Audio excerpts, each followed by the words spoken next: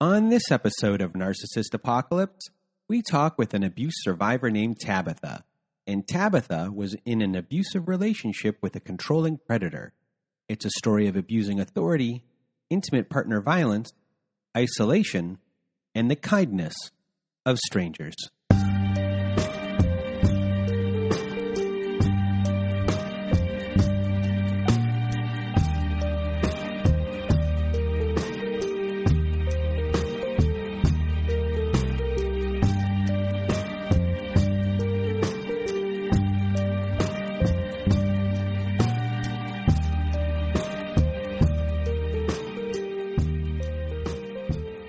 Welcome to Narcissist Apocalypse, everyone. And this is a podcast that gives a voice to survivors of toxic relationships. I am Brandon Chadwick. My friends call me Chad. And thanks for tuning into this episode. So what is a narcissist, you may ask? Well, for the purposes of this podcast, we refer to a narcissist as anyone who has displayed a pattern of behavior that shows a limited capacity to appreciate others' perspectives. That simple. And now, if you have not been to our website recently, please do go there if you want to be part of our show.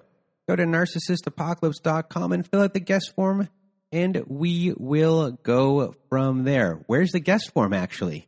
Well, it's at the top of the page. You click it, then you fill out the guest form, and then we'll go from there. But another way to be part of our show is to also be on our Letters to My Narcissist compilation episode. And you can go to narcissistapocalypse.com, same website as before.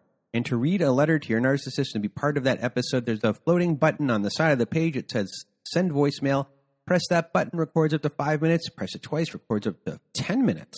3 times 15 minutes. We're accumulating letters for a volume 6 of my Letters to My Narcissist compilation episode. And if you don't want to read the letter yourself and you want myself or my old pal Melissa to read the letter for you, please do send an email to narcissistapocalypse@gmail.com and put Letters to My Narcissist in the subject line.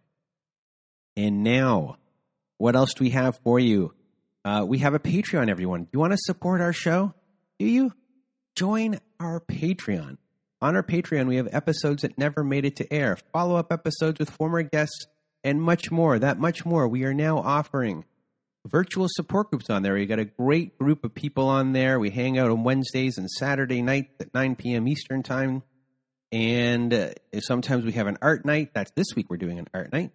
But we chat with each other. We support each other. It's a great group. And we also have our own private forum as well where we can chat with each other. It's private. It's not on Facebook. It's on my own website. And you can hang out there. It's a great group of people. A lot of support. It's only $5 a month. And you can pay up to $30 a month to help the people who are on the low end scale that can't afford more than that. So help support the show, support everyone, join our Patreon, become a patron, and I hope to see you there.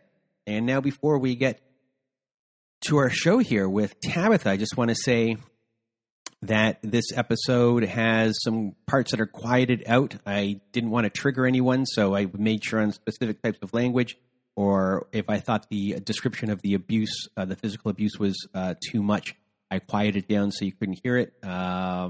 And what else about the show? Tabatha, thank you very much for being part of the show. She did a really good job. The sound was a little muffled. I did my best to kind of get it up to where it is, so hopefully people won't be annoyed with that. Sometimes you don't know about connections with going through computers and phones and things like that. So besides that, I hope everyone enjoys the show. This is a really interesting episode. This is a real wolf in sheep's clothing episode where this guy was presenting himself in one way for everyone else to see, and you'll hear. I'm not going to ruin it. I'll stop right now. Anyway, I hope you enjoy this episode with Tabatha. I hope you learn a lot, and I hope you all have a good day. And without further ado, here is my episode with Tabatha. Welcome to Narcissist Apocalypse, everyone. With me today, I have Tabatha. How are you? I'm very well, thank you. How are you? I'm pretty good. And, lately I've been getting a lot of emails from people who are really far away, and you are one of them. So, It's hard to get our schedules together, but we did. And I want to thank you for being here. Today you're going to share your story, and it is a scary story, what you've been through. So, people are going to learn a lot from what you went through, and I want to thank you for being here today. And without further ado, Tabatha, the floor is now yours. Thank you very much. Okay, right, where to start? I think I'll give you a little background of me. So I'm originally from the UK. Currently, I live in Australia, and I'll get to that a little bit later. In terms of family and parents, my dad left when I was very young. I was 2, and I didn't see him again until I was around 14, and I went and lived with him for just under 2 years. He'd obviously got a new family and quite a few children, and one day I got home from school and his wife asked him to choose me or them, and he chose them. So I think that was really like the first blow for me. I always say that the first man to break my heart was my dad, and he did that twice. So I came back to England. He lived in Wales. So I came back to England as a 15-year-old teenager, having to go back to my original school where I'd left 2 years prior, which was very difficult. My dad made a lot of promises to me. He, said, I know it's not you, I know it's my wife, but obviously he'd been with her from when I was 2, and that was his life. And eventually, the phone calls stopped, the lines were cut off, and we had no contact, as much as I tried. So I just had to cut that part of my life out, if you like. Now, later on in my life, I moved to Scotland, where I had a partner there. Unfortunately, we lost a baby, and it changed our relationship. We were due to get married, and then I had a partner that passed away very suddenly with a stroke. So I decided, after 3 years being in Scotland, it was time to move back to England and be around my friends and family. And I put my resume online. This is how I'll introduce the story to my narcissist ex. I'd applied for so many jobs, and it's really strange because I hadn't applied for this one, and I got a phone call off a young lady the one day saying that they would like to invite me for an interview, and I said, I've not even moved back to England yet. It's going to be a couple more weeks. And they said, that's fine, we can do it over Skype. So I had an interview, and I was offered this role within this company, which is when I met my ex. So this was October 2016. So I started working for this company as in a marketing role. And I'd say it got to maybe 2 months into the role when I met my ex. He wasn't your typical looking business owner. I thought he was someone that worked out the back in the factory, if I'm honest, when I used to see him in passing, and he'd say hello and I'd say hi, and that was it. And it was only really brought to my attention when I knocked on his office door to actually explain that I didn't want the job anymore. I didn't find it was really fulfilling enough for me, and it wasn't very challenging, and I just wanted to be completely honest. And I'd said, I didn't realise you were the owner of the business. I'm sorry that I've not introduced myself properly. And he was very easygoing, very charming, no problem. And yeah, strangely enough, as I'm saying to him that I want to leave this place of work, he very randomly asked me, what's the situation with your dad? And I was really taken aback by this comment, because it's something that I'd say has troubled me through my years, especially the times when, even more so now, when you feel like you want the father figure to protect you and they're not there. So part of me thought, is it written all over my face that, I hate that terminology, daddy issues. I can't stand it. But I said, look, I've not had much contact with my dad. I lived with him for a short while as a teenager. I said, but I've been trying to contact him for, the last 14 years to no avail, really. I looked on Facebook. I've tried to reach out to other family members, but my dad's wife was and is very controlling, and has stopped him speaking to all of our side of the family. So that was that. And he said, just give me over the weekend, give me a few days, to just have a little think about the structure of the office, and we'll have another discussion. And I said, no problem. So that was that. And I still went away thinking that was a really odd comment to make about my dad. I wonder why he asked that. Anyway, it was a Friday afternoon and I was called into his office and he was on the phone, and I sat down opposite and he put the phone on loudspeaker and he was on the phone to my dad. And I could tell it was my dad's voice straight away. And I was like, mouthing to him like, oh my gosh, like, what's he saying? And he was just kind of dismissing me. And then he put the phone down and got up and said, I've got to go and pick up my son now. See you Monday. So there's my boss. I'm just about to leave this job, who's just found my dad for me, but it's not giving me any information whatsoever. So I'm just left like a puppet on the string at this point all weekend. I'm like, do I contact my boss? Is that really unprofessional? But at the same time, he's spoke to my dad without my permission. I really didn't know how to react to the situation. Part of me thought that this man was an absolute god. I'm like, wow, how incredible that he's gone out of his way to track down my dad. Like, he clearly can see the injured child in me, if you like, and he wants to fix it. So can I ask one question?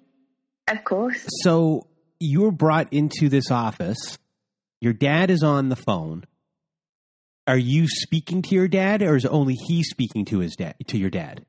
Yeah, only he's speaking. And what are they talking about? He was saying that I had approached him because I'll get to this bit a little bit later, but my ex also had a charity for supporting separated families. So he'd made out that I'd contacted him, and he was reaching out to my dad on behalf of me from his charity. So, he was saying, really like, Tabatha would really like contact with you again. And I just wanted to see where you're at with that, basically. So, so I come into work again on the Monday and I'm literally like looking out the window waiting for him to come into the office. Nothing. Tuesday, nothing. I thought, I'm going out of my mind here. I need to know what was said. I've been waiting, 14 years for this conversation with my dad and to get some answers, and why, he kind of ghosted me, really, if that's a term you can use, father and daughter, but I know that was down to his wife. So I was completely abandoned, twice by my dad. And I felt like it was really cruel what my boss was doing. I thought, like, he knows. I've told him how long it is. Anyway, finally, he comes into the office and he said, look, that's a conversation that just needs to stay man to man. And I was like, I just couldn't get my head around it. I thought, I don't want to push any boundaries here because he's my boss. But I didn't really know what to do.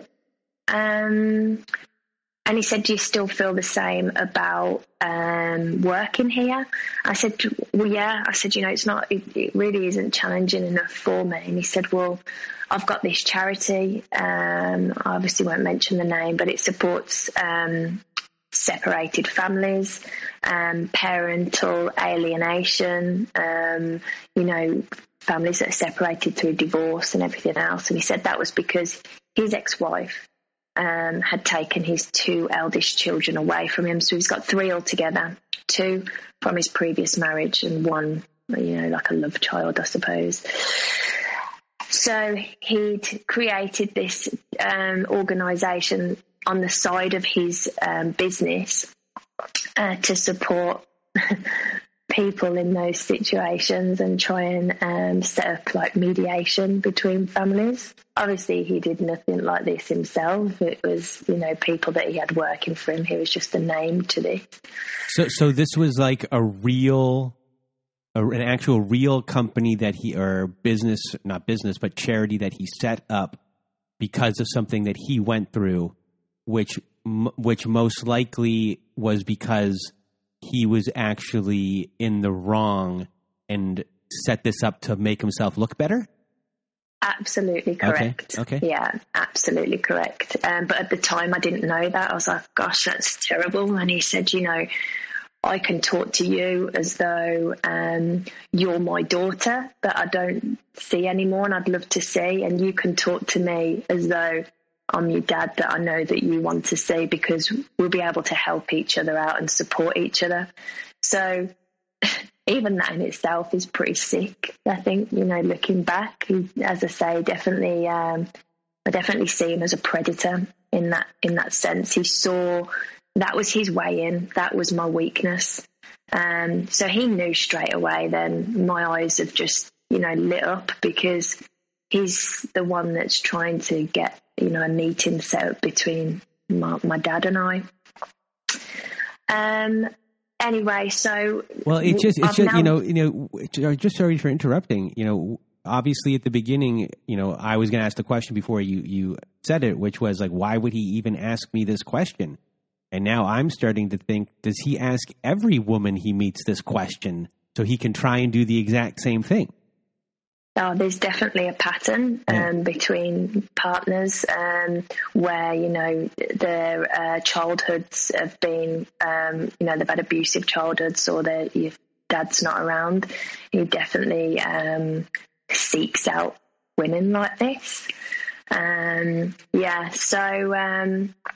So as I said, started working in October 2016. So we're at Christmas now. We're just about to break up for the Christmas break, and he asked me what my background was with work, and I explained to him that I used to do a lot of promotion work when I lived in England prior.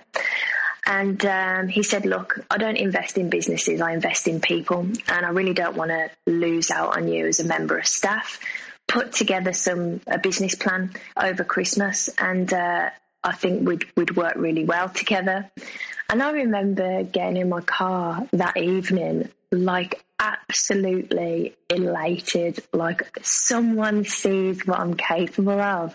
Someone actually believes that, I can put a business together and wants to invest in my ideas. This is incredible. Like, I was so excited to get home, and I'd never wrote a business plan or anything in my life. And I went to the bank and, asked for their advice to know what kind of structure and the contents of a business plan. And I worked so hard over these 2 weeks. And I was so excited to be able to present this person all my work. And I thought, great, this is a really kind man. He's got a charity. He's just found my dad for me. He wants to make a change in the world, and he wants to help me in my life. So it was almost infatuation. And then, so Christmas came and went, and I couldn't help but text him on Christmas Day and say, Happy Christmas, I hope all's well. He was like, oh, I'm just at work. I was like, oh no, That's terrible. Like, I didn't know. I knew he wasn't with his children's partner at the time, mother, sorry, because he'd obviously explained that had ended, and that's why the charity was there. But I didn't know whether he had a partner or anything. But I just said, look, Merry Christmas to you and your family. I really appreciate, the opportunity that you're giving me, and also for finding my dad, something I've been trying to do for a very long time. Little did I know that the same tactics that he used to find my dad would then be what he'd use on me for the next 3 years to track every conversation. I had software on my mobile phone and a tracker on my car. This was a man of quite a wealthy man, and a man with a lot of power due to the contacts. So it was very easy for him to pay someone X amount of money to follow me, or give him the information that he wanted. And it wasn't like he'd sat at a computer trying to find my dad for hours on end through the goodness of his heart. It was just a very quick search using probably something illegal. I'm sure it is. So, so I'd text him, on Christmas Day, and he'd explained he was at work. He said, I don't like Christmas because I don't see my children. And I said, well, I'm the same. Christmas is always a really difficult time for me. Obviously brings out a lot of the pain that you've had over the years. It was only at this point 6-7 months ago that, I'd started seeing a man called who had passed away very suddenly. And, I think I was probably in a much more vulnerable mindset than I actually give myself credit for. So this dangling the bait with my dad was just, such a strong hook for me, if you like. So we were due to go back into work the following week, and he said, before we go back to the office, shall we meet for dinner? And do you want to bring your business plan with you? I was like, okay, yeah, fantastic. And, I didn't go like I was getting dolled up for a date, but I went smart, and it was a big deal for me. It was something that I'd worked really hard on, and I wanted to prove myself to this person that I was worth investing in, I suppose. And I just, So we met up, and I gave him the business plan, and it was, it was almost put in the back of his car, and off we went for dinner, and the conversation was not around the business plan whatsoever. And we'd had dinner, and we were just about to have one last drink in one last bar when he leaned over and kissed me. So I'm like, whoa. Oh my gosh, that's just taken things to a completely different level now, especially when it comes to being at work. So I was due to start work the next day, and he's messaged me and said, don't worry about coming in today. Drive round to my house and we'll go out for the day. And this, to be honest, Brandon, is pretty much how the next 3 years were. At any given point, I could never make plans. I never knew whether I was going into work. I never knew whether I would be, pack your bags, we're going away. It was always around times that I was I had maybe plans with my family, or I was looking after my best friend's son. He would just say, no, come on, we're going. I need you to do this for me, or I've got some work to do.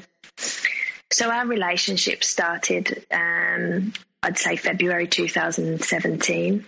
And very quickly here, I just want to point out that, this is an extreme love bomb. I'm not going to say it's a love bomb. It's an extreme trust-building situation where right off the bat, he has found your dad, number one. Yes. You're confused about the whole thing, but at the same time, you're like, who is this guy? And grateful that he went to these links in the sense of, oh, this guy's a good guy. Number two, he's listening to you in a way that, you haven't been really listened to in a while about your ideas. You're being seen as an actual person. Yeah. And you're really taken aback. You don't want to screw this up in any way. You know, this is really like a dream come true here. And now, you're supposed to go and talk about these things, and now he's confused it and blurred the lines between work and love life. And of course, in this situation, you're on your back foot here. You don't know what to do. You've had these promises made to you that you're going to be seen and heard. And in a way, you have to at this point be like, how do you? You don't have to, but very difficult to say. Hold on 1 second. We have to stop this. That's not appropriate. I'm leaving. When 2 seconds ago, he was all about the dreams. So it's a very confusing spot to be in. And, with as far as like blurring the lines of what is actually going on here. Is he interested in me? Was he interested in this at all? So, you got into this relationship here, and are you confused about what's happening and how he's abusing his power? Because right now, with everything that's been done right here, he's in control. Like, this is a predator that's in control. Absolutely. I was so confused because part of me, there was no immediate attraction to this man when I first met him.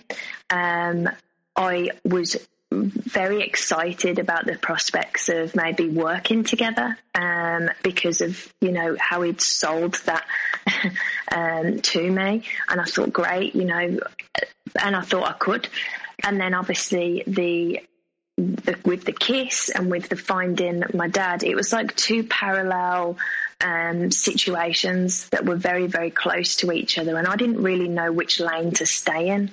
Like, am I in a relationship with this guy and I'm going to go on and do my own thing? But at the same time, I don't want to work with someone that's offering to go into business with me and be, in a relationship with him. That's too complicated.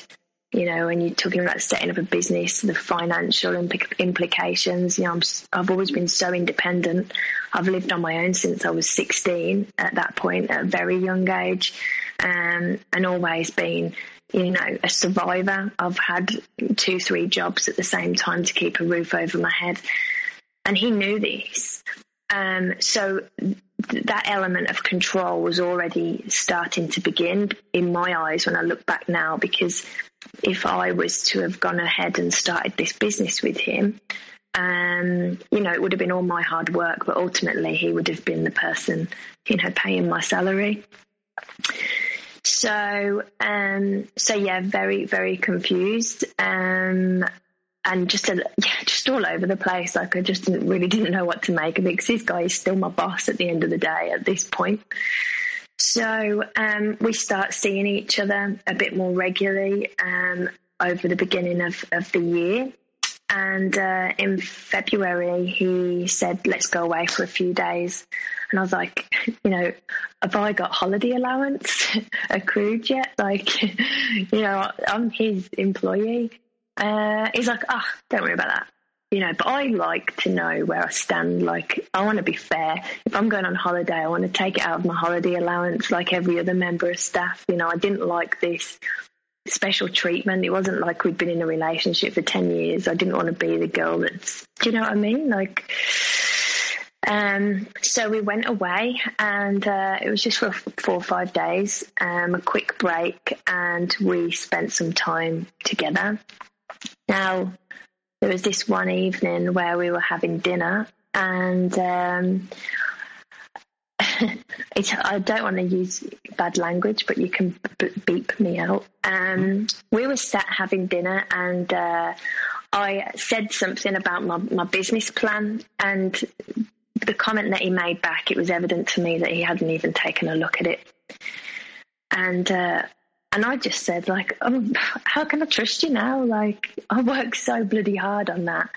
And he just took one look at me, looked dead straight in my eyes and said, Bab, you're just a pair of tits. And I remember that was the first blow to my stomach. I was like, oh my God, like, what have I got myself in for? I couldn't believe it. But me being the strong, independent woman that I thought I was at that point, I was like, I'm not standing for this, and I got up and I went to back to the hotel and went to bed and that was it. The next day, we came home, and the silent treatment. This was the first, instance of the silent treatment. That was it. He dropped me off from the airport and said, "See you in work on Monday." So straight away it was like, okay, we're back to being boss and employee. That's fine, no problem. So I did. I went back to work and, carried on. As well, we had 4 other members of staff working in the office. He'd got rid of all of them. He'd sacked them all and said, you can manage this. And while we figure everything else out, I want you to be the voice of the charity because you've come from a broken home and, I want it to come from you. So I'm updating this, charity website. Other members of staff have just been, removed. Oh, it's not working out with them. I was like, right, okay. One of which was a woman that I'm going to call Pam. Who very quickly into my employment left, and nothing was said. I didn't really know her that well, so she was made to leave. So we've got back from our holiday. It's very, I wouldn't say hostile, but it's just a professional. He wasn't someone that had to be in the office 5 days a week, 9 to 5. He would just pop in for half an hour, have a few chats, and then leave. And he would walk past my office. But I felt like I was like a puppy waiting at the window for when his car pulled up. And, I'd be absolutely distraught that he couldn't even come into the office. We'd just been on holiday together and, okay, he'd said something rude to me, but I always felt like I was being punished just for stating the obvious that he hadn't, read this business plan.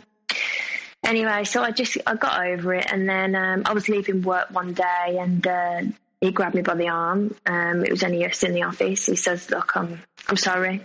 And I could tell, like, it was literally like he spat it out. It was really hard for him to say that. He said, "Can I make it up to you?" I said, "Look, I just don't want things to get confusing at work. Like, I know what my job is, blah, blah, blah, blah." I said, "Don't worry about that. It's always don't worry about that."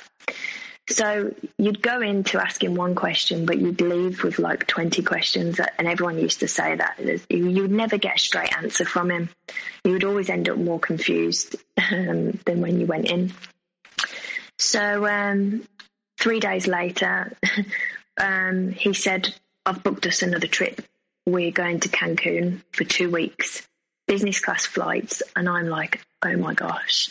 Like, I felt like I was like a Pretty Woman with Richard Gere. I was like, oh my goodness, like I've never been to that part of the world. And this guy must really like me because he really wants to make up for, his rude comments. So we go, and it's all very exciting for me anyway, because I've never had this kind of lifestyle.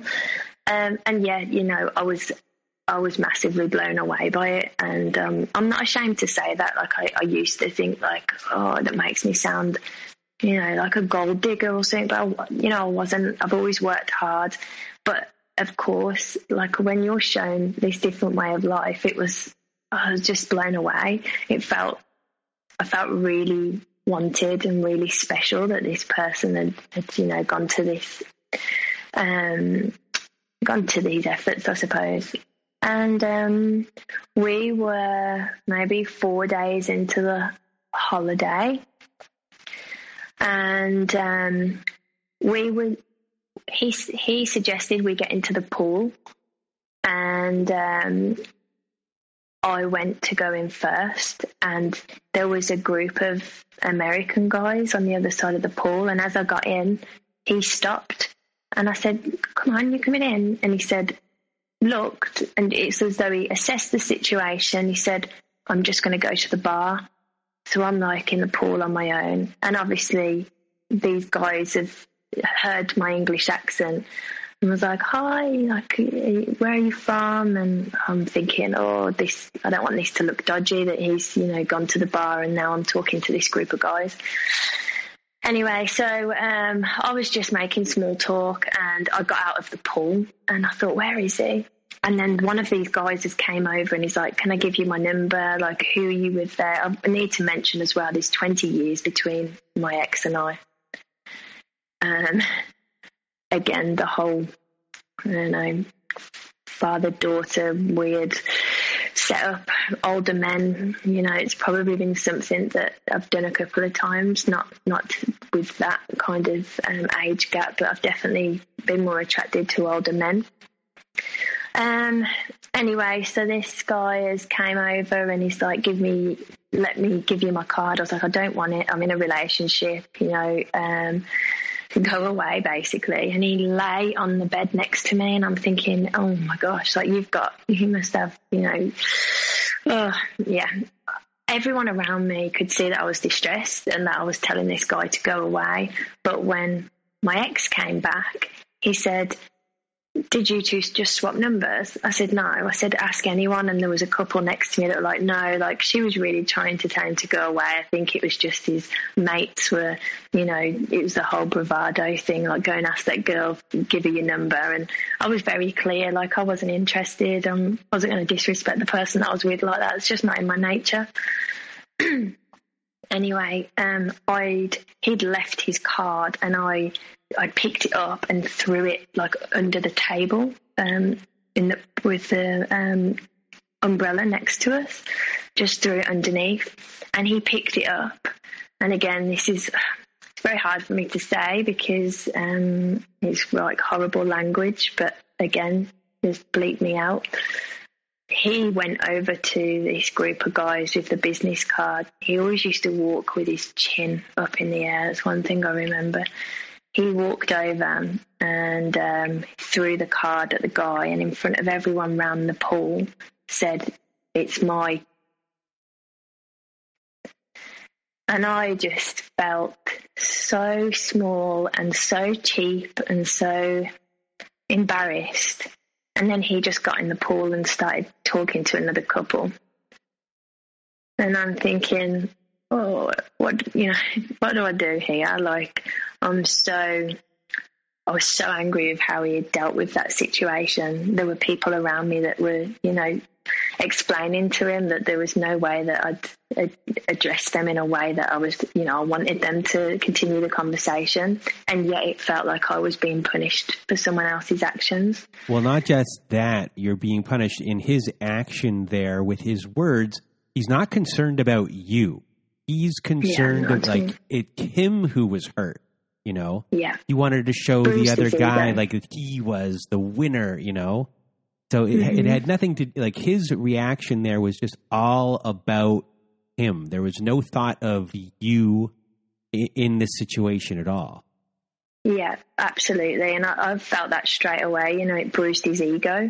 And I can understand, you know, as I say, there was a big age gap between us. And, you know, if I was hanging off, you know, people at the bar and, you know, dressed in a certain way, but I wasn't like that. I'm such a loyal person and I did everything in my power to I do with anyone. I make everybody that I'm in contact with, I make them feel loved and special and respected. And, you know, there was no way that I gave off that impression to these guys. And it was just horrible. And the silent treatment started again. And we had tickets for an event that evening. And I was like, what are we going to do? Are we, like, if you don't want to go, that's fine. Like, I completely understand that today's been a bad day and I'm sorry, but I promise you, you know, I'm literally pleading with him. Like, just please talk to me. So I don't care if you shout at me, but please don't ignore me. Please say something. And he'd go for a walk for, you know, hours at a time, and he'd just come back and get in the shower, and I'd be sat there like, are we going for dinner? Like, what are we doing? Really didn't know what to do. Anyway, he was like, yeah, whatever, we'll still go. So we went, and it was like a performance, and he literally just stood behind me for the full 2 hours with his arms folded and did not speak a word to me. So it got late and I just said, shall we go now? And yeah, he said something horrible and walked out. And knowing full well I didn't have a handbag with me. All I had was my phone, like in a little bag, like a phone holder thing. He had always had all the money, all the cards. You know, he would be the one that would be responsible for the safe in the room. And he left me, and it was 2:00 in the morning, and I had to walk back to the hotel, which took me 4 hours, in the middle of Cancun. And I'm trying to ring him, like what's going on? Like, he's just ignoring my calls. I was frightened because I had no money on me, and there was taxi drivers beeping the horn, like, it's not safe for you to be walking. It was just one long street, fortunately for me, but it took me hours and hours, and I was absolutely devastated. I couldn't believe that he'd left me in a foreign country, and it was just so dangerous. And when because I'd been wiping my tears off my face, obviously my makeup, I had like a black dress on, and I was rubbing my hands like on my thighs to wipe my tears away. So there was marks on my dress. I came back to the hotel, and I really thought he maybe had lost his phone and would be pacing up and down the room, like really concerned, because it had been like 3-4 hours. And obviously he knew that I didn't have any money on me or anything, stupidly. And he was just tucked up in bed, like just fast asleep. And I went over to him and I pulled the quilt off him. And I was like, I can't believe you've just left me and I've had to walk all the way home on my own. I was, 28 at this point, but still, it doesn't matter what age. It was dangerous for a young woman to be walking home at that time of night in a different country. And that was the first time he ever hit me. And the first thing he did was and it just stunned me.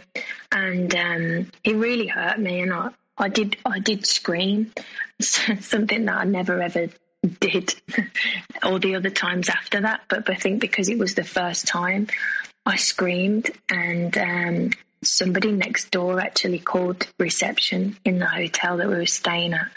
And I got all my stuff together, put it in a case. The security knocked on the door, and I was put in another room for a couple of days, which I had to pay for myself in this incredibly expensive hotel that I couldn't really afford to do that, but I did. And I never saw him for 2 days. I don't know where he went. I don't know what he did, but that was just him all over. So I'm obviously calling my friends. Like, I didn't want to worry, my mom, but calling my friends, and they were like, oh my God, we need to get you home. We need to get you a flight back to England. I was like, I cannot believe it. What am I going to do about, my job? What am I going to do about this? Up to this point also, I'd moved house, and he'd said, why don't you move closer to work? I can suggest a couple of places. So I just moved into a new house that I was renting as well. So he didn't talk to me for those couple of days, and then I was just in the sun one day, and he came over to me and he was like, should we go for dinner tonight together? And I was like, I don't even know what to say to you. I just want to go home. He was like, let's just talk before we make any rash decisions. So I did. I met him, and he was still like very angry. And halfway through dinner, he just he put his hand on my knee, and looking very, very guilty and very sad, he said, I'm sorry. And I remember seeing like his bottom lip going a little bit. And I should never, ever have excused that behaviour. That should not have been enough. But I think at that point I was already so... the trauma bond was already forming, even at that stage, 100%. We had the rest of the holiday, and that was it. We got back to England, and he dropped me off at home, and the same thing happened again. He dropped me off at home, and I didn't hear of him for 4 or 5 days. It was just like he'd just go missing in action. no text messages, no replies to my messages, no replies to my phone call, nothing. So everything that had happened that night wasn't really discussed again, if you like, but he had a habit of, even though things had happened a long time ago or a couple of weeks prior or a week ago, he would go quiet on me and give me a silent treatment and say, oh, it's because I've thought about that night again and, it's really bothered me and I'm really pissed off and I want you to stay away from me. And I'd be like, oh my gosh, like, I can't deal with this. This is just, I thought we'd spoke about it or whatever else.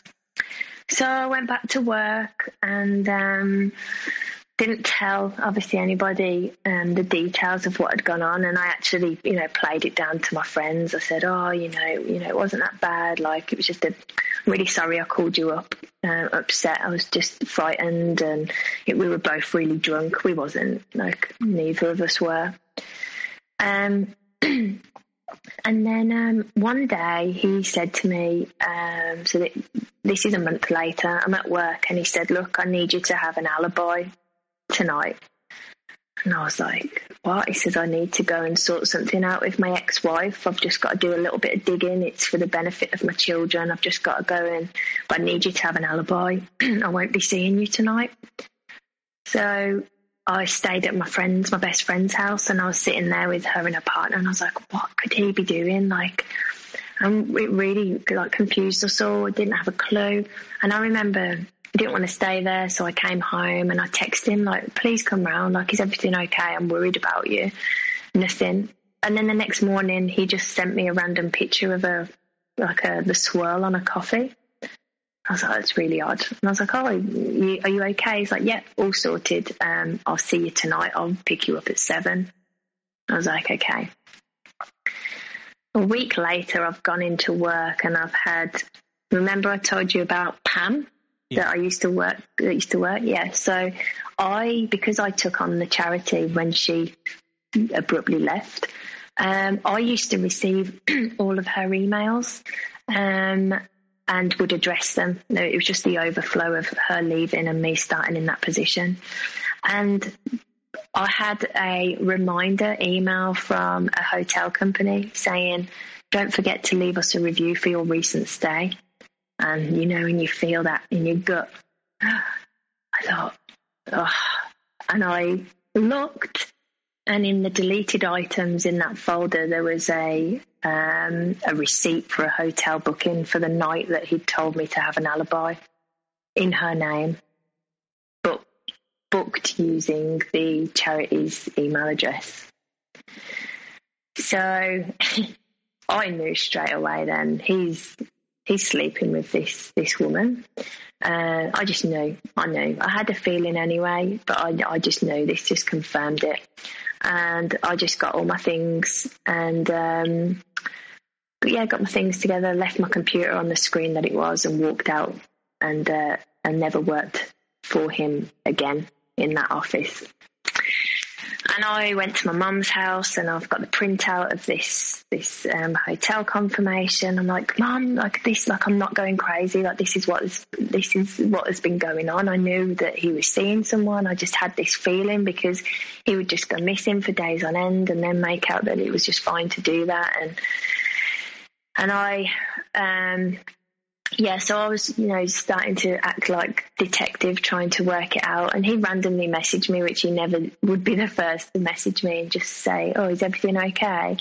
And I was like, you've been caught out. And he then sent me a screenshot of a message that looked like it had been sent from Pam saying, I cannot believe that someone's had access to my emails. And that was a room that was booked for my sister.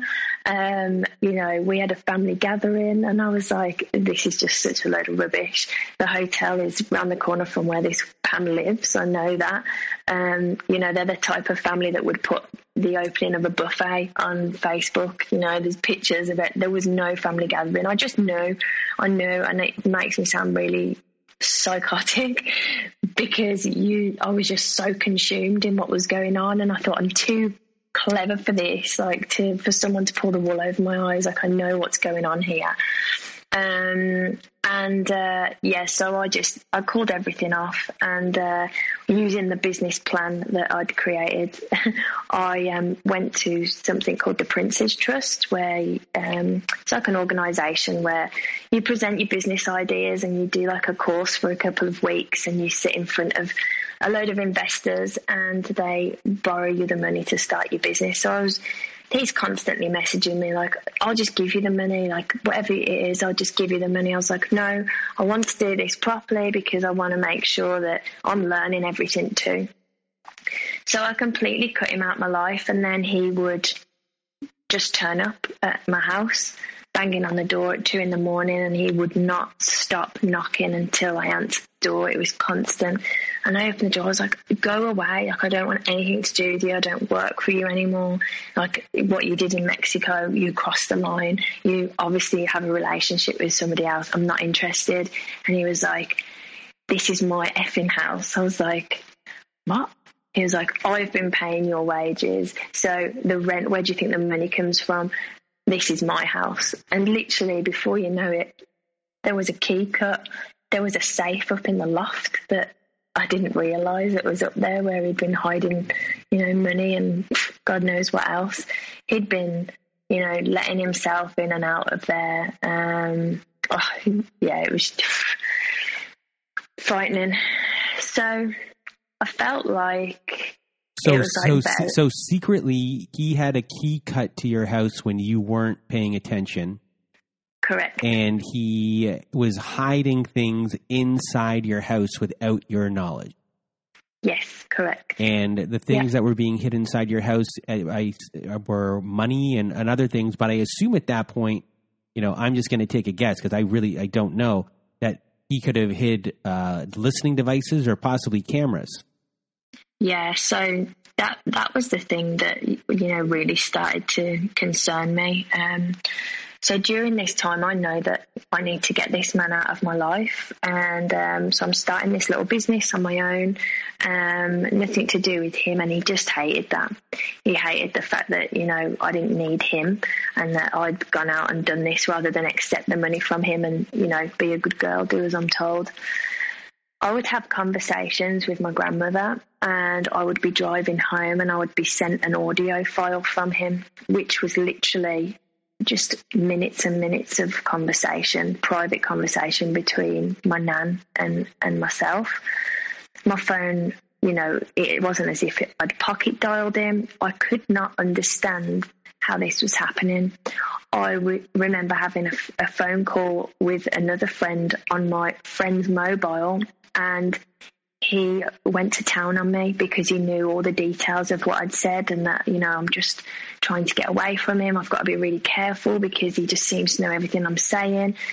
And he knew everything. He knew details about things that were going on within my friendship group that, he threatened to use, against me because one of my best friends had slept with one of my other friends, years prior. And, he's like, I'm going to use that information to break that family up. And I was like, how the hell? So my friends are like, Tabatha, we don't want you. Why are you telling him all this stuff? And I'm like, I'm not. I promise you, I would never, ever tell him anything. But he knew everything. He knew when I was coming home. He knew what time I was in. It was shocking. I think I was just so frightened. And the worst thing is that I would be pleading with him. He'd message me and go, so who were you with last night? And I'd be like, I promise you, I stayed at home all night. I can show you what I watched on my Netflix account. Like, I can tell you, I can show you messages between me and my friends to show that I was just at home. I'm already making excuses for this guy's behaviour and trying to prove my innocence when really I should have just gone, I don't have to answer these questions. We're not together. But I was so frightened because I felt like I was always trying to prove my innocence to him because the worst thing is that he knew I was at home because he had these devices and this software. So that must have really boosted his ego, or I don't know. He must have loved every minute of that, knowing that I was, in tears on the phone saying, please, believe me. we ended up getting, back together. It was almost, I was just so exhausted with it all that, the love bombing again would start, and we'd go away, and the same thing would happen every time he took me away. My friends would say, Stace, you can't have a black eye one day or marks around your neck one day, and then the next day you being, you going on holiday, you flying somewhere else. And I was saying, it's not like that. He's booking things to take me out of my usual routine, away from my family. It was almost like the abuse was even worse when we were out the country, and it was always like, I need you for this business trip, I need your help with this. And I mean, I was just hooked. I was hooked. I just wanted to make him happy so that he would stop with all this other devious stuff around my life. It was either absolutely incredible with him and we're having these amazing experiences, or it'd be the complete opposite, and just the silence and the physical violence, the manipulation, don't tell anyone where we're going because people get jealous and you'll lose your friends, you'll lose your family. And I used to think, it's probably right, actually, this sounds terrible, saying, we're off again. They'd be like, oh my God, you're going away again? Money was no object for this guy, but he didn't care that, I'd say, it's really important that I go to this networking event on Saturday. He'd be like, you can do that another time, we're going here. He always wanted to take me away from everybody. Always. So, as I say, this went on and off for a long time, and then we get to November 2017. He said to me, I learned to drive very late on in my 20s because I'd always lived on my own, so I could never afford rent and do my driving lessons, but I managed to pass my test about a year and a half prior to meeting him.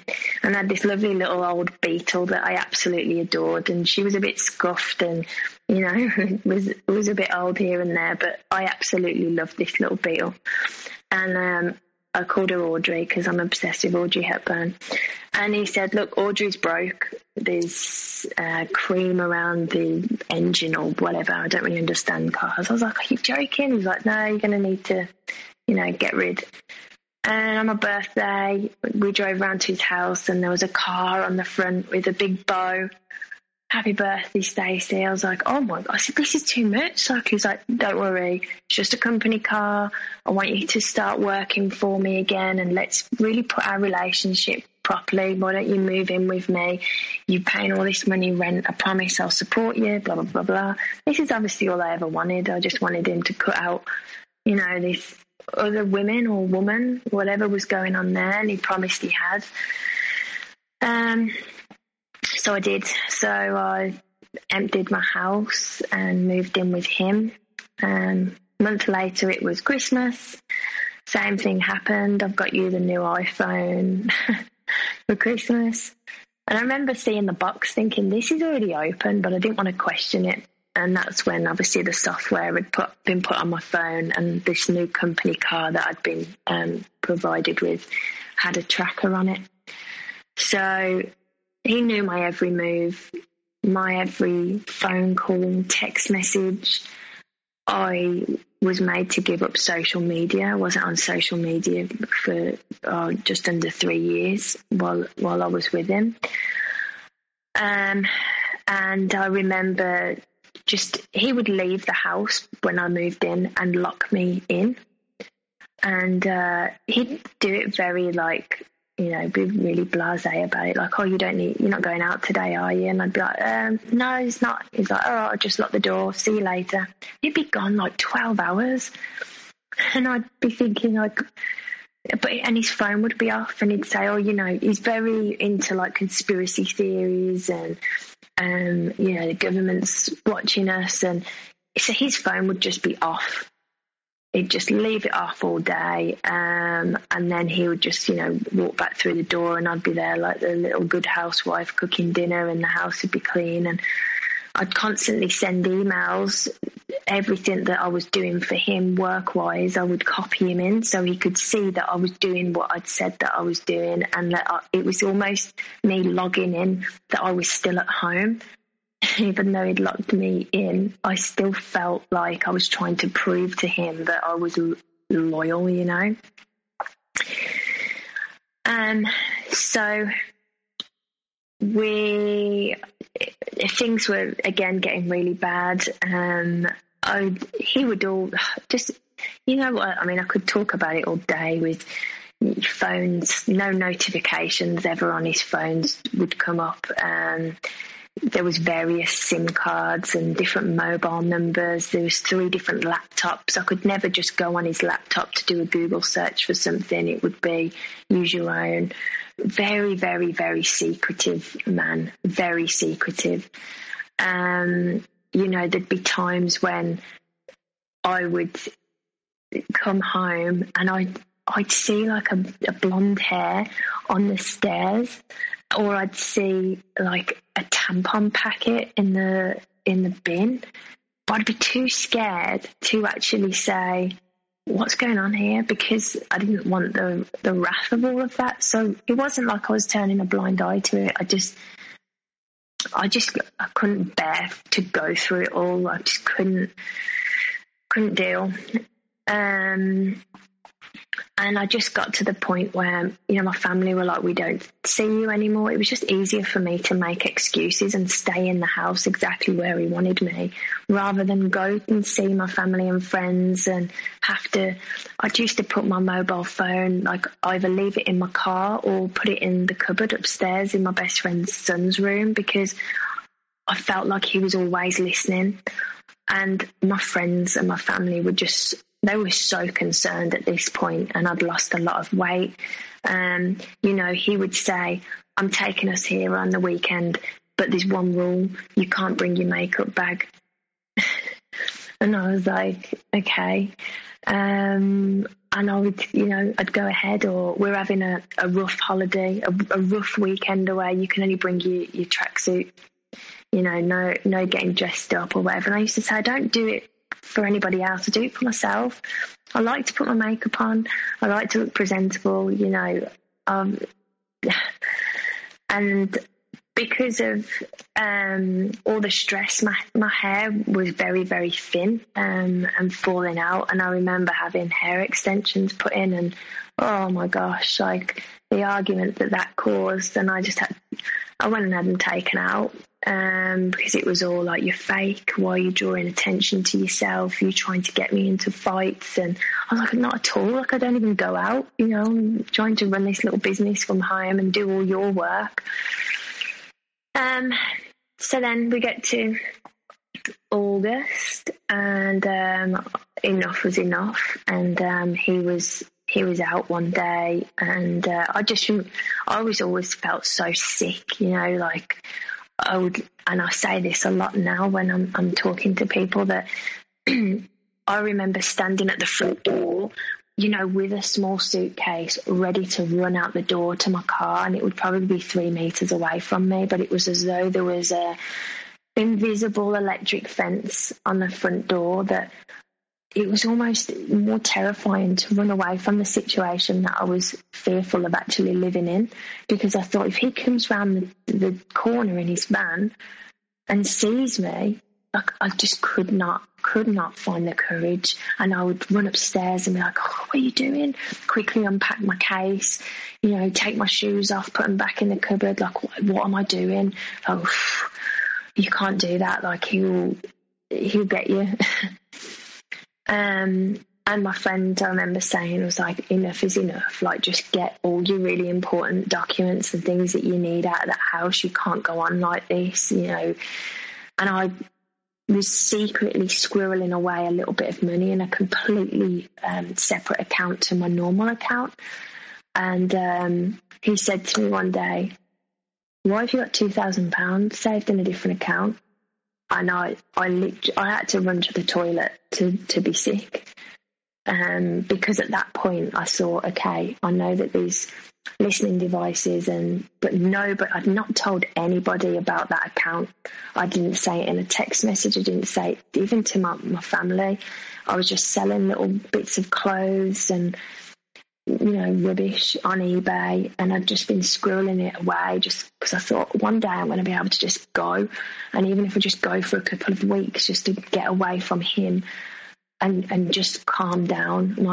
I was constantly in this just this state of just being over alert. I would feel him coming into the house before he'd even put his key through the door. It was as though I could feel his presence pulling into the driveway. And I had really, really bad, it sounds horrible, but felt like I was constantly on the toilet. My stomach would just go. Because I was just so afraid. It was the cycle of the abuse that was going on. It was so hot and cold. And I used to say to my friends, it's like living with someone that's terminally ill. You've got to appreciate the really good days, but my God, when the bad days are bad, they are really, really bad. And I just would want to become very, very small and very quiet and stay out of his way, because nothing that I could do was good enough. Nothing. So I remember building up the courage and getting a few of these things out and having a little small storage unit. And one day my friend helped me. And while I knew he was going to be out all day, he always used to go out one day a week, where he would be out from 8 in the morning and come back about 10 o'clock at night to go and see a friend. And I thought, this is my chance. And me and my friend loaded up my car and her car, and we put everything, just clothes and, sentimental items, not furniture or anything like that, but just all my stuff, and put it into a storage unit. And he had cameras in his own house, and I had a cat who I absolutely adored, who was there, and that was the only thing that I couldn't get out, because at that point I didn't have anywhere to go. I was just on a sofa at a friend's house for the night. And he said, look, if you've made your decision and you're leaving, fine, don't ever bring anyone round to my house again. I'm changing the locks, this, that and the other. But he said, we've got the theatre booked for tonight, which I didn't know about. And he said, can we just end this relationship properly and go to the theatre? And you'd think, wow, I must have had idiot written across my forehead. I agreed, and I lied to my friend. I said to my friend, I'm going to see my nan this evening. And I did. I went to the theatre. And we sat and watched the show, and then we were just about to go in for dinner at a restaurant, and he just turned on his heel and started walking towards a taxi. I wasn't allowed to take my phone out that night. That was another thing he was obsessed with. I could never be on my phone or have my phone. If we were on holiday, it would have to be locked in the safe, that only he would have access to the key code to the safe. And I'd gone out to the theatre with him, but I'd left the phone at his house when I'd got dropped off at the taxi on the kitchen side. And he started walking towards the taxi, and I said, where are you going? He said, forget this, I'm going home. I was like, what's going on with you? And he was like, no. And I was like, well, I'm coming with you. I'm getting my phone, and I'll leave. So my car was parked outside of his house, and I came into the house and went over to the kitchen to get my phone, and he opened up a drawer and grabbed hold of a knife and said,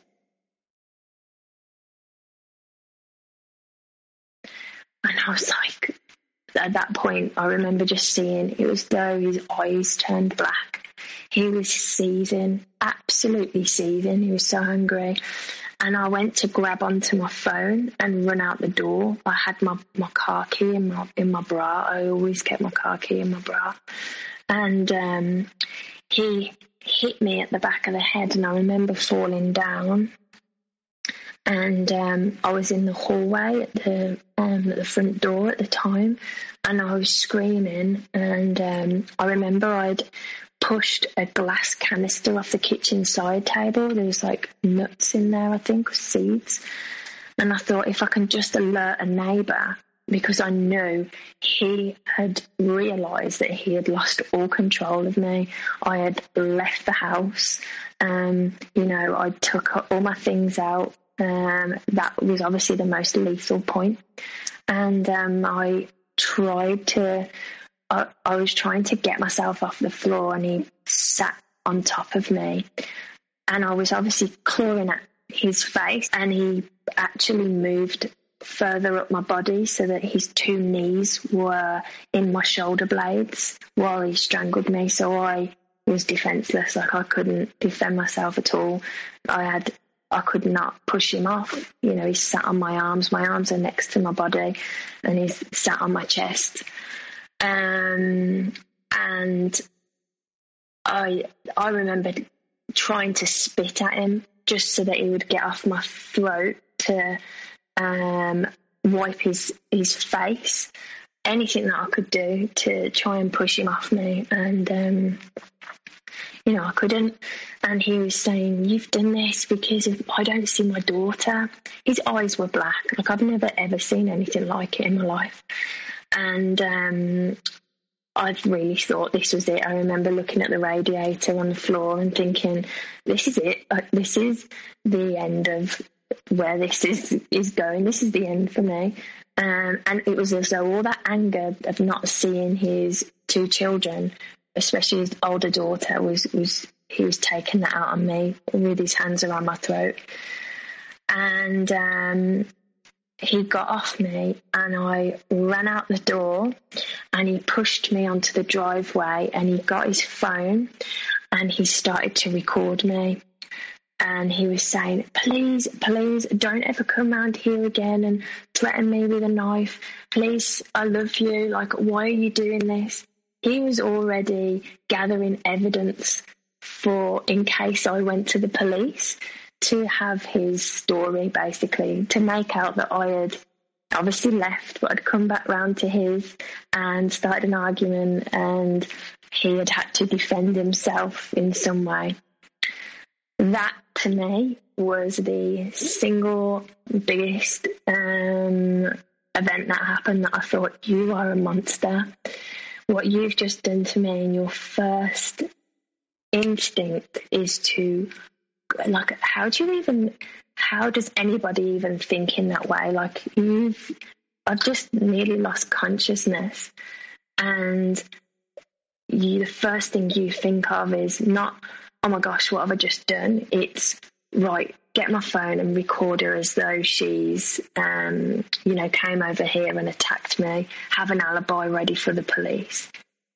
And I remember getting in the car, like dry heaving, like I couldn't get my breath, and the marks around my neck. I had a huge bruise underneath my chin where he'd whacked my head off the floor. I honestly didn't know for days where that bruise had come from, because it had all happened so quick. The biggest thing for me is being hit on the back of the head, falling down, and obviously the strangulation, and I could not work out where that other bruise had come from. But obviously things happen so quickly in that situation, and my back was covered. I mean, it was black and blue, my whole back, from where I was obviously trying to push myself off the ground. He didn't kick me in the back or anything like that, but I think where he'd been so heavy on my chest and me trying to push him off, it was black. So I remember getting in the car and driving to my nearest friend's house, who's like a big brother to me. And fortunately, he'd fallen asleep on the sofa. So I I fell into, like, I was banging on the door, like, help, please. My car was still running, like, the keys were in the engine, and I obviously didn't have my phone or anything to call anybody, because he'd stopped me having that. Before I drove away, I could hear him smashing the house up, which now I know that he was obviously trying to build this story in case I went to the police, that I'd come over and, caused him trouble. So my friend said, I'm just going to go outside and turn your car off. He sat me down, he gave me a brandy, and the first thing he did was grab the phone to ring the police. And I said, no, you can't ring the police. He will kill me if I bring the police to his, like, no way. He was like, are you just going to allow this to happen? I was like, I can't go to the police. You don't understand. Like, I'd lied so much to my friends about what was going on. They knew things weren't right, but I always had an excuse for everything, and I was just hiding so much from my family and friends, and I was so sore. And the next morning, I got up and drove to my mum's house, and I remember it was about 5:45 in the morning, and I've got a younger brother who's nearly 18. He wasn't that old at the time. He was maybe 14, 15, and he's autistic. And I remember him looking out the window like, Mom, it's, my sister. And she was like, what? So really early. And she opened the door, and again, she just grabbed my arm, screamed, grabbed the phone, and I was like, no, please. I said, Mum, if you ring the police, I will never talk to you again. You don't understand what we're dealing with here. There's a lot that I've not told you. Please, he's listening to all our conversations. He knows, this person, that person. He'll kill me if I ring the police. Please, please, please. My mum's like, I can't sit here and look at my daughter. My nan came round. My nan was physically sick as soon as she saw me. Like, it was horrific. So that was it. I changed my phone. I went out and bought a new phone. I bought a new laptop. I had to get away from this man. I had to. And I moved in with my friend, and I stayed there for a couple of months. And then I just got a new job, and my first day there, I had a bunch of flowers delivered, and it just said inside BAC, which is what he used to call me, his ball and chain. And I knew straight away that wasn't him being romantic. That was him saying, I know where you are. Don't think you're getting out of this easily. Like, I know where you're working and where you are. And I tried so hard with this job to remain completely anonymous, because obviously he was my last listed employer, and I couldn't ask him for a reference. So another person I'd worked for in the past, I'd had to ask them to change the dates and things, because I know it sounds really sneaky, but I could not let this man know where I was working. I didn't want that stress. I just wanted to get on with my life and get away from him. I was absolutely terrified by him at that point. So during these 3 months, so the flowers got sent, and then it was just bombarding me with messages, I dare you, ? And like a screenshot of, a hotel in Amsterdam, or a flight that was leaving for Cuba in a few days. I dare you. Let's see what you make. Like, almost willing me to, you don't want to be working for someone else, do you? You don't, trying to. It was just too much. And so obviously the attack had happened in August. We're now in the end of October, and he said, that whole time, as awful as it was, I remember crying, just constantly crying and not eating. And my friend who had seen me that first night grabbed me by the shoulders and stood me in front of the mirror. He said, "Stop crying. Look at what he has done to you. How many times have you got," like, he would just put me in front of the mirror. "Look at the state of you. Look at what he's done to you. Remember that." And I couldn't explain to my friends. My friends just did not understand this trauma bond.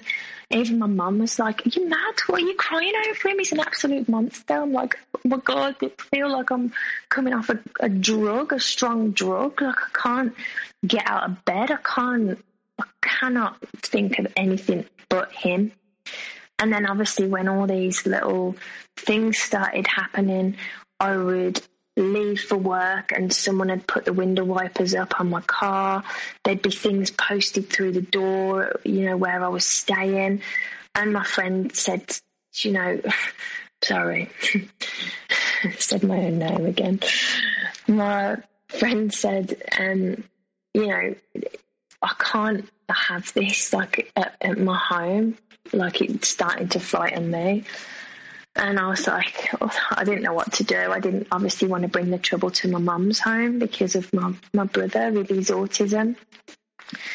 And I was due to go to New York for my 30th birthday a few weeks later. I've always wanted to go because I wanted to go to Tiffany's and, eat a croissant like Audrey Hepburn did in Breakfast at Tiffany's. It's my favourite film, something I've wanted to do since I was a little girl. And I booked to go with my friend, and he started with the bombarding of the messages. I met up with him, and he was absolutely my poison and my remedy. That first time I saw him, I remember thinking that he looked really underweight, and it made me feel terrible. I thought, oh my gosh, like, this has really affected him. He must really love me, and whatever demons are going on in his head, maybe I can just help him and fix him. And he must be going through some real hard stuff and hard pain, with not seeing his children to have done that to me. Anyway, he said, I want you to sit here. It was a Friday evening, and email your boss and tell them it's not the job for you, and let's work this out. And I was like, I don't know, I just want a little bit more time to think about it. Like, this is the fact. He says, "Do you not trust me?" And absolutely, I did not trust him. I was absolutely terrified of him, but I couldn't say that. I was like, of course I do. Like, I know. Yeah, I look back now, I think, wow. Anyway, he said, "Tell your friend you'll refund her half of the money. I want to take you to New York as we'd originally planned." So I'd lied to my family and friends and said, I'm still going with my friend to New York. And I went there. So not only had I gone with him and lied about that, on the day of my birthday, we went to Tiffany's. I went to the toilet, and as I walked back, I couldn't see where he'd gone. And the security guard said, "Oh, madam, your partner's just over there." And I've sat down. I said, "What are you doing? You can't just sit here." He went, "Oh, just play along. I'm just going to get us some free champers." And this lady comes out with all these different rings, and I'm like, oh, don't do this. Like, that's just typical him. Like, he was a big kid. He loved to watch people squirm, and I'm thinking in my head, like, if this isn't for real, don't pretend, because this is like the most magical situation that I could ever want, And yeah, he said, "I'll try that one on, that's nice." He'd selected these 3 rings. Next thing I know, he's got down on one knee. The members of staff have got his mobile phone recording it. And he proposed to me in the middle of Tiffany's on my 30th birthday. And the first thing he whispered to me was, "No more violence." So I am then on the night flight back to England, about to have dinner with my family and friends for my 30th. Not only have I got to say I was lying, I went with him, I'm also back with him and we're engaged. And my family just crumbled. absolutely crumbled. And I said, he's going to get help. He's promised me no more violence. We're going to work through it, blah, blah, blah. They were like, we can't. I had this big party booked, I think, out of 50 people that were supposed to come on that Saturday. There was about 14. People could just not, they could not believe after what he'd done that I'd gone back to him. They were friends just said, can't do this anymore with you. You're on your own. My best friend said to me, every time the door knocks, I always worry that the police are going to be on the other side saying that my best friend's died. They could not emotionally deal with the roller coaster of emotions that came with being associated with me and the abuse that was going on in my life. They just couldn't deal with it. So it was just me and him. It was just me and him, and that's exactly what he wanted. And he said, I've brought us a holiday home down in the south of England. It was beautiful. It was overlooking the ocean. It was absolutely stunning. And he said, this is going to be, our home. I'll come and see the one son that he did see twice a week. I'll come and see him twice a week. You can stay down here, work from here. This is your home. And this is something he talked about in the past too, and he said he wanted to buy another property for it to be our home together. And my friends were like, why is it so far away? And my best friend said, so they don't hear our screams.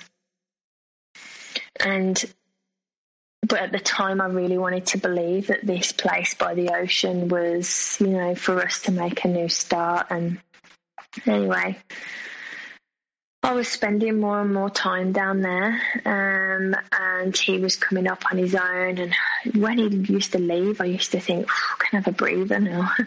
I'd read or I'd listen to music that I liked to listen to. I had to eat when he ate, sleep when he slept. He would deprive me of my sleep on a regular basis. And I think emotionally that's how he got in. It was almost like a torture tactic that he used. I'd be that exhausted by his huge, it's like a seminar of abuse. It would go on for hours and hours and hours till 6 a.m. Well, who's this person? And when did you last talk to them? What did you say about this? And it would just, I'd be exhausted by it.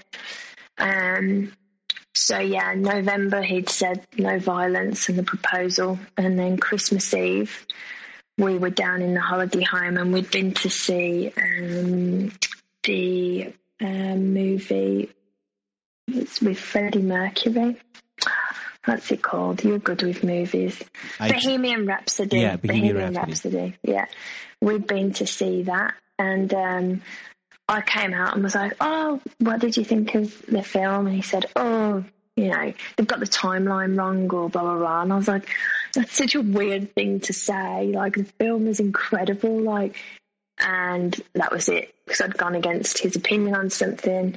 His face just changed. And we drove back to the holiday home. He left the car in neutral, got out of the driver's seat, and the car was driving back, rolling back. I've put the handbrake on. I can hear him smashing up our, new home.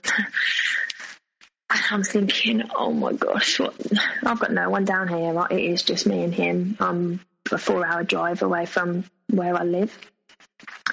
And bearing in mind, I've just gone through all the rigmarole of telling my friends and family that, okay, if they're not going to talk to me anymore, but this is the man that I love and I want to support him and believe that there'd be no more violence. And yes, it was the day before Christmas Eve.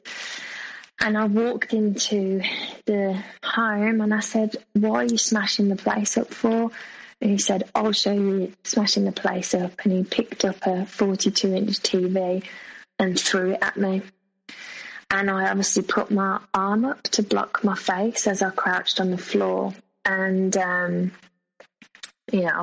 still got a 6-inch scar down my left arm from that. And he just dragged me about. There's nothing wrong with you. Get off the floor. And then he went and slept in the bed, and I slept on the sofa. He got up at 4 a.m. and was like, "We're going now." I was like, "I need to go to hospital." Like, my arm was, I'd not slept. I was just absolutely distraught. I just thought, oh my God, what are my family and friends going to think? I was supposed to see my family on Christmas Eve for dinner. And I had to ring up in like my normalest, happiest cheers voice, like, "Hi Nan, hi Mum, I'm so sorry I'm not going to be there for dinner today." They're like, "Why not?" I was like, "Oh, I got a bit drunk last night and slipped on the stairs outside the caravan, and I've really hurt my arm. I think it's broken." And my nan was like, "You're joking." And now, like, my family say, you know, that's not our baby, you know, she doesn't act like that. She doesn't get drunk and fall over. There's already warning signs, but I didn't want to ruin their Christmas, so I didn't want to tell them the truth as to what had happened. So obviously now they know the truth. So that was that, and then we're back into this, back home. He's ignoring me. You know, New Year has come and gone. I remember being down there and just him ignoring me and all the, you know, abuse that was going on, and just standing at the edge of the cliff at midnight, like, alone, watching all the fireworks, hearing people cheering and listening to Auld Lang Syne, and just thinking, if I jump now, would that just end my life immediately? And I think the only reason I didn't is because I can't swim.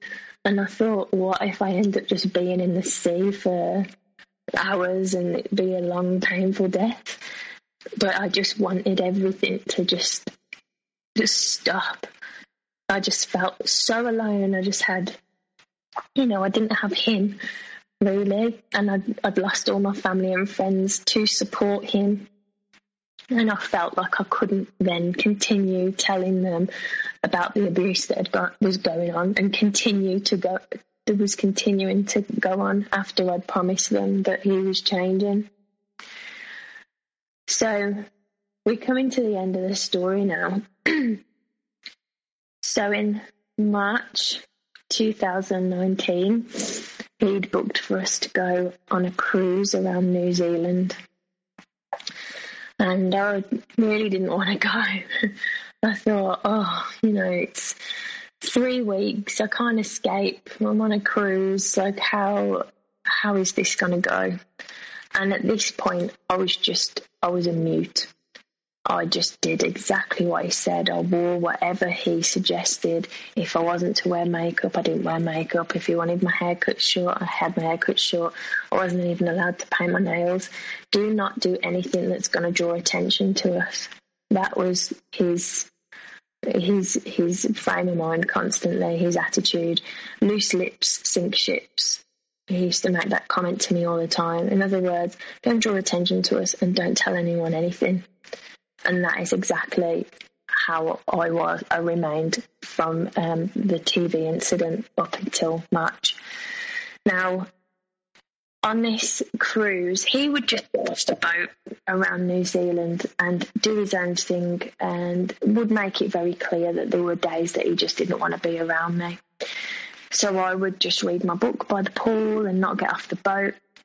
And I'd become really good friends with this lovely Australian family, and they were brothers and sisters and their partners. There were 6 altogether, and they were all in like their mid-60s, early 70s, and they were such a lovely group of people. And you know, they didn't want to pry. They could see that I was always on my own, but they knew I was there with another man. I never ever, you know, told anyone my business. I didn't make anything obvious.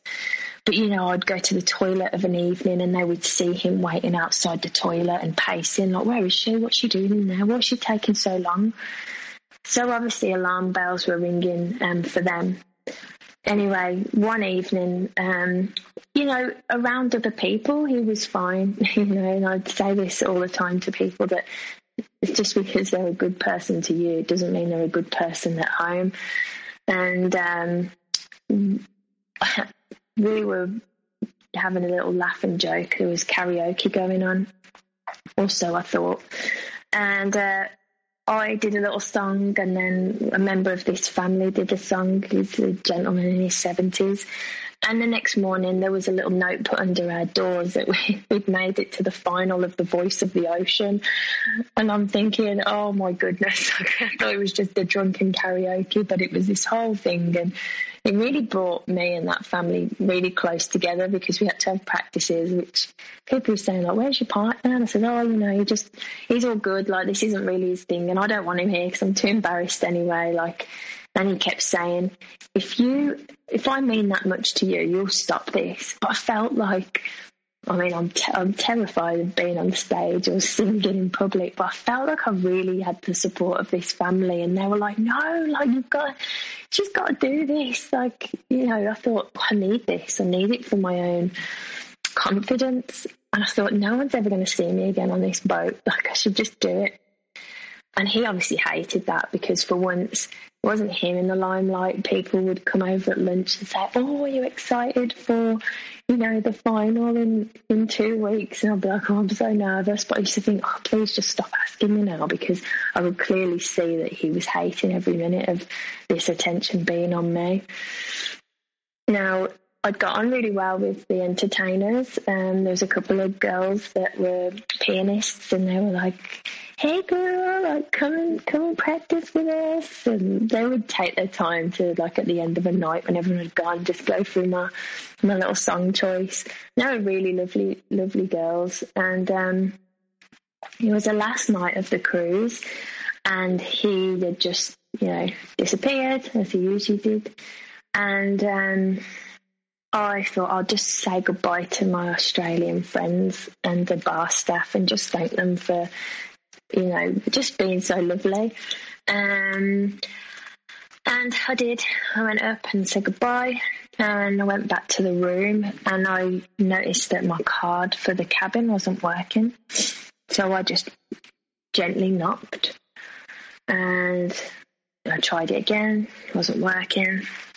And all of a sudden, I've heard him bounding towards the door, and he swung it open and just grabbed me by the throat and threw me to the floor. And that was it. I can't get away from him now. I'm on a cruise. We're due to disembark tomorrow. We still had a week in Australia. I ran out the door, and I just ran back to exactly where I was, 20 minutes prior, with the same people. The Australian family had already gone to bed, but the members of staff were there.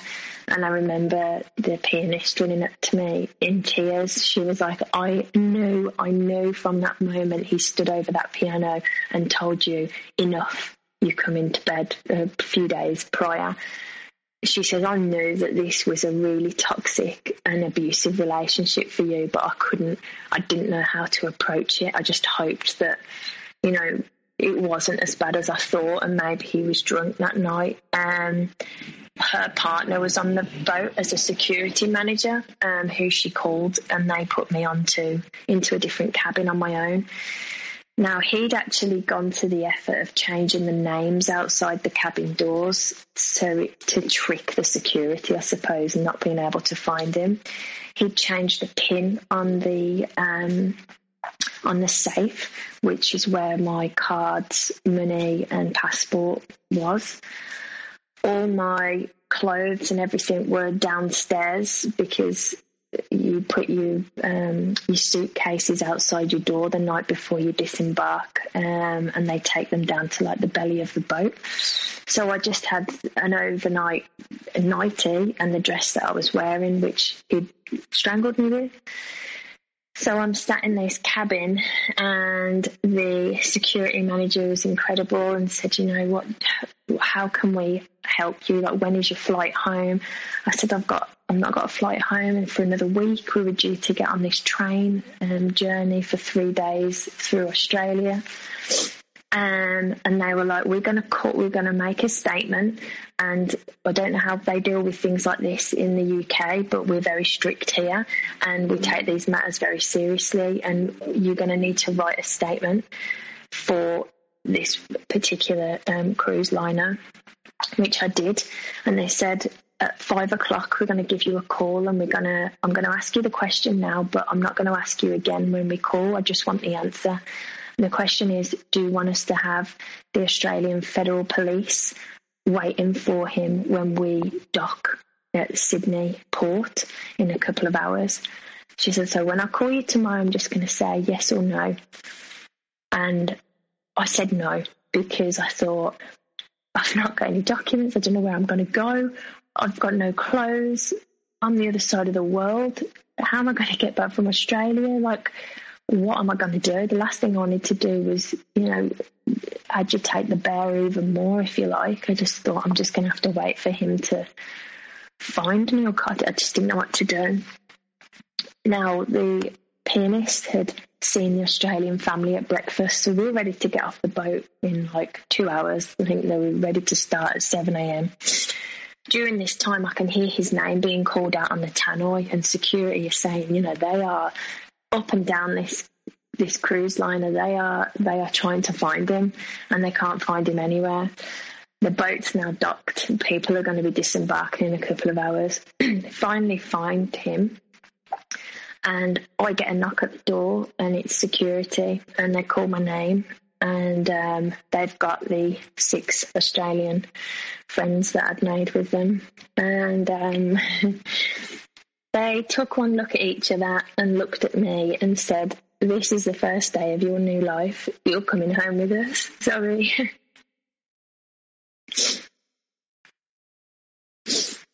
Sorry. And I just felt like these people just come and save me. And I think because they're a little bit older and very, the women were very maternal, the male figures in the family were just incredible. They were like my granddad. And they went with security to the room, and security just stood in front of him while they helped this family get my things out of the safe, my passport. And I did. I got in the minibus. They had to literally carry me off that boat. My legs were like jelly. I could not believe that I had agreed to let this Australian family take me home with them. And I stayed with them for a week, and we were trying to change my flight to leave from Sydney to London rather than Perth to London, but we couldn't do it.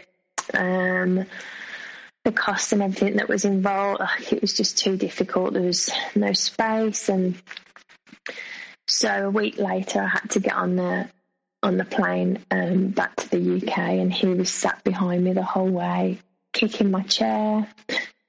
And I was still visibly bruised at this point too. And I remember he kicked my chair so hard that my water fell into my lunch. And I just got up and I said, please, like, enough. And this woman started to clap. And like, I seemed to say, like, good for you. Like, I can see what this bloody man's doing this whole trip. Humming and banging my chair, not allowing me to rest or eat my dinner. And when he finally fell asleep, one of the air hostesses came up to me and said, we can obviously see, and we've been told that there's a bit of an issue here. When you're ready, could you just come and see the air hostess manager? So I did. After about 15 minutes, I went to the back of the plane and discussed it with them, and they said, like, are you okay? We can get the police waiting for this person as soon as we land in London. And I was like, no, like, I just need to get away. So yeah, April Fool's Day, April the 1st, 2 years ago, just over 2 years ago, was the last time I saw him. And I remember seeing him get his suitcase off the conveyor belt, and looked at him and got in a taxi, got back to where I lived, moved into a women's shelter for 4 months, and was just it was a very, very horrible time. It wasn't, it wasn't a safe place in this women's shelter, I think, because it was single women only and not like parent and child, mother and child. There was a lot of like drug abuse and prostitution. It wasn't a manned building. So there was a lot of strangers and strange men coming in and out of the house all the time, all different hours of the day. And I would hear stones being thrown at my window, but they were trying to get the lady downstairs. And I just bought myself a kettle in my room. So I didn't want to use the communal kitchen because I was too frightened of these other people that were coming in and out of the house. So I just lived off, porridge and noodles and anything I could make using this kettle. So obviously my health was terrible and I was full of anxiety and just terrified. And we were always being encouraged to do activities and stuff in the women's shelter, and no one ever wanted to because they were depressed and, maybe addicted to something. But there was one that I saw that I really fancied, and it was like to learn the basics of a sewing machine. And I just remember going for like these 5 hours and making this little tote bag. I just remember feeling so calm and like, all my stress of that, it just went away just because I was just concentrating on something other than what was actually going on. About a month later, I had an email from him, and it was a short video. I'd sold my car as well, and I'd gotten a really discreet little cheap runaround in replacement of my other one. And it was a video of somebody recording out of a car window up the street that the women's shelter was on, and zooming into my new number plate. So I knew that he knew exactly where I was. And this Australian family that I'd kept in touch with, so I call her Mozzie because she's my Aussie mum. She just said, come back. I'd just sell everything, sell your car. I mean, I didn't have much. I didn't have property or, but I had my little car. I got a few grand for that. Any clothes, anything. And I did. So 4 months after leaving them on that cruise, I made the permanent move to Australia and applied for a protection visa and started my charity over here, which I'm very proud of, and it helps victims of domestic violence. And about 6 months ago, I had an email through my website. I don't use my real name over here, especially not my surname. But and there's nothing on my website that says who I am or where I'm from or my story. And I had an email, and as soon as I saw the name, I knew exactly who it was and what it was going to be about. And it was, remember I told you about Pam, who used to work at the same place as me with him? It was her, and she said, please, can I give her a call? And I said to Mozzie, I'm going to need to record this on your phone if that's okay, but I need to give this lady a call. And she spent the next 3 hours on the phone telling me everything that I thought I knew. Back then, they confirmed everything. And she, until this day, still has contact with me. She is still trying to escape this man.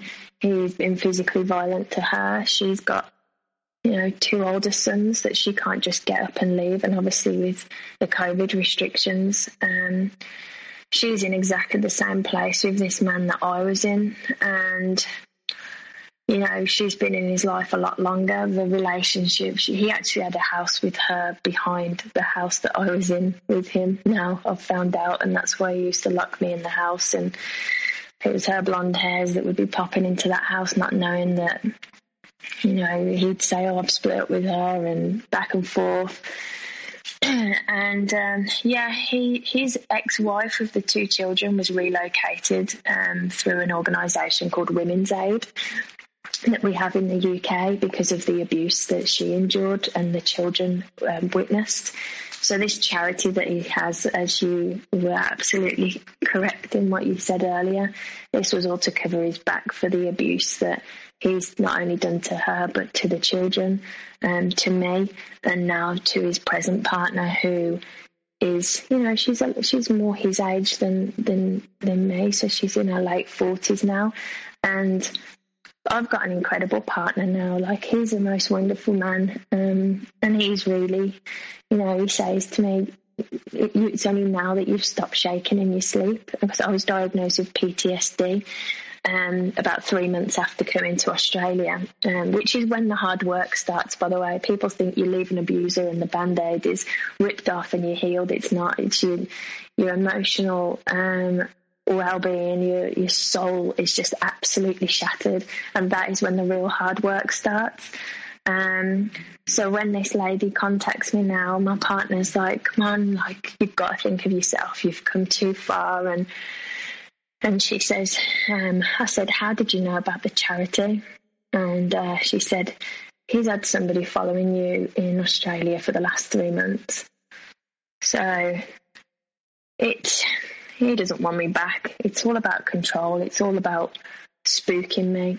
And I think now, looking back, had I have listened to my friends and family saying, just give it 6 months, see if you still speak to this Australian family, I'd still be in England now, in lockdown, as they have been for on and off for the last 12 months, stuck in that women's shelter, him knowing exactly where I was every minute of the day. I can't even imagine even being on this earth, having that hanging over my head. I really can't. I think if he hadn't done something, I probably would have done something to myself, because it was no way to live. And now I have got this life in Australia where it is just blooming with love, support, respect, being able to help all victims of domestic violence. We know the statistics, we know about the female victims, but I think there's a lot of males that are a victim of abuse that don't come forward because of this whole stigma that's attached. So I proudly cater to all victims of domestic violence with the organisation that I run, and I hope that this story this has got, what I'm doing now in this country has got just as much to do with the family that saved me off that boat and give me a chance as it has my hard work. These are people that I'd already said my goodbyes to them that night. They could have got off the boat and said, look, this isn't really anything to do with us. She's a lovely girl, but we've swapped numbers. We're going home. This isn't any of our business. But they didn't. They took a just as much huge leap of faith and trusted me into their homes with their grandchildren and children as I did getting off that boat without him that day. And I think that's the message that I want to try and express to people, that don't be on mute when you see something going on like that. It took me 3 years, and I know that's not a long time compared to some of the callers that you have on this show, but it felt like 30. I feel like it aged me 30 years. There is so much of me that I feel like will never be mended. It wasn't a broken heart, it was a broken soul. What that man did and what he continues to do. And it's not as easy as just going to the police. It's not as easy as ringing up, a charity helpline for help when you've got things like software on your phone. This is a predator that is continuing to walk the streets and prey on vulnerable women. And I think that's the most frightening thing. So, yeah, that's where I am now, and that's my story. Well, Tabatha, I really want to thank you for telling your story today. You did an excellent job from beginning to end. I know how difficult it is to tell a story like this and, relive moments which are very difficult to relive. A lot of the time people can't do that, and you've done it today for the benefit of others. And I just really want to thank you for being here and sharing your story. Thank you. I appreciate you giving me the time. Thank you. Well, you're welcome. And do you have any last words before we leave today? Yeah, I think, just to say to people that, as I said earlier, it really, the hard work really does start when you leave that person. The whole trauma bond that, happens, and it's, please don't ever say to someone, why didn't you just leave? It's not, you can't just leave. I was fortunate enough that I didn't have children, I didn't have property, mortgage with this guy, but there's so many other things that people have to take into consideration. And why should it be the victim that has to leave and start up? One of the conditions of my protection visa is that I can't actually return to my own country for 5 years and see my family and friends. So again, it's almost like the victim ends up having to deal with, I know that I'm in this beautiful country now and I've got a great life, but why is he able to just walk into this country at any time, but I can't return home?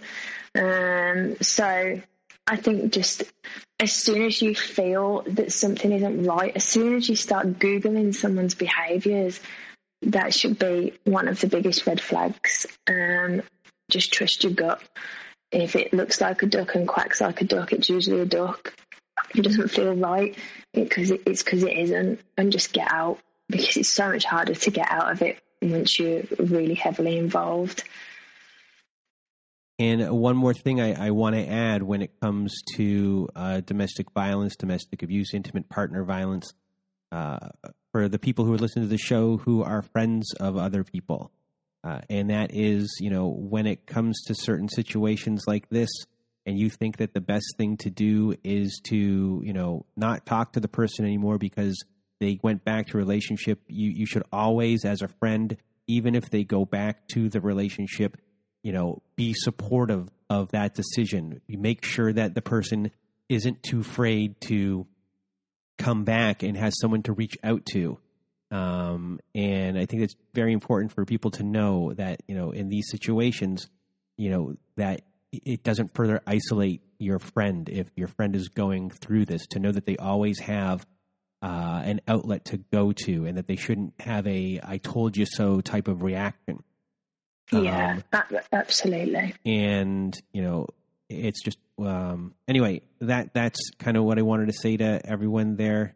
And, once again, thank you for being here, being part of the show. And, a lot of people are going to learn from, your story and are going to feel a lot less alone. And also, one last thing, you mentioned Women's Aid. On our website, we have, if you are looking for the numbers of Women's Aid, because we don't really talk about international stuff as much, but Women's Aid is in Ireland, Scotland, it's in Wales, Women's Aid England. So there are a lot of Women's Aid for every UK country out there. If you're in the United Kingdom, in Europe, in those areas, reach out to Women's Aid. So thank you for mentioning that as well. And that's it. So thank you on behalf of me and Tabatha, I hope everyone has a good night.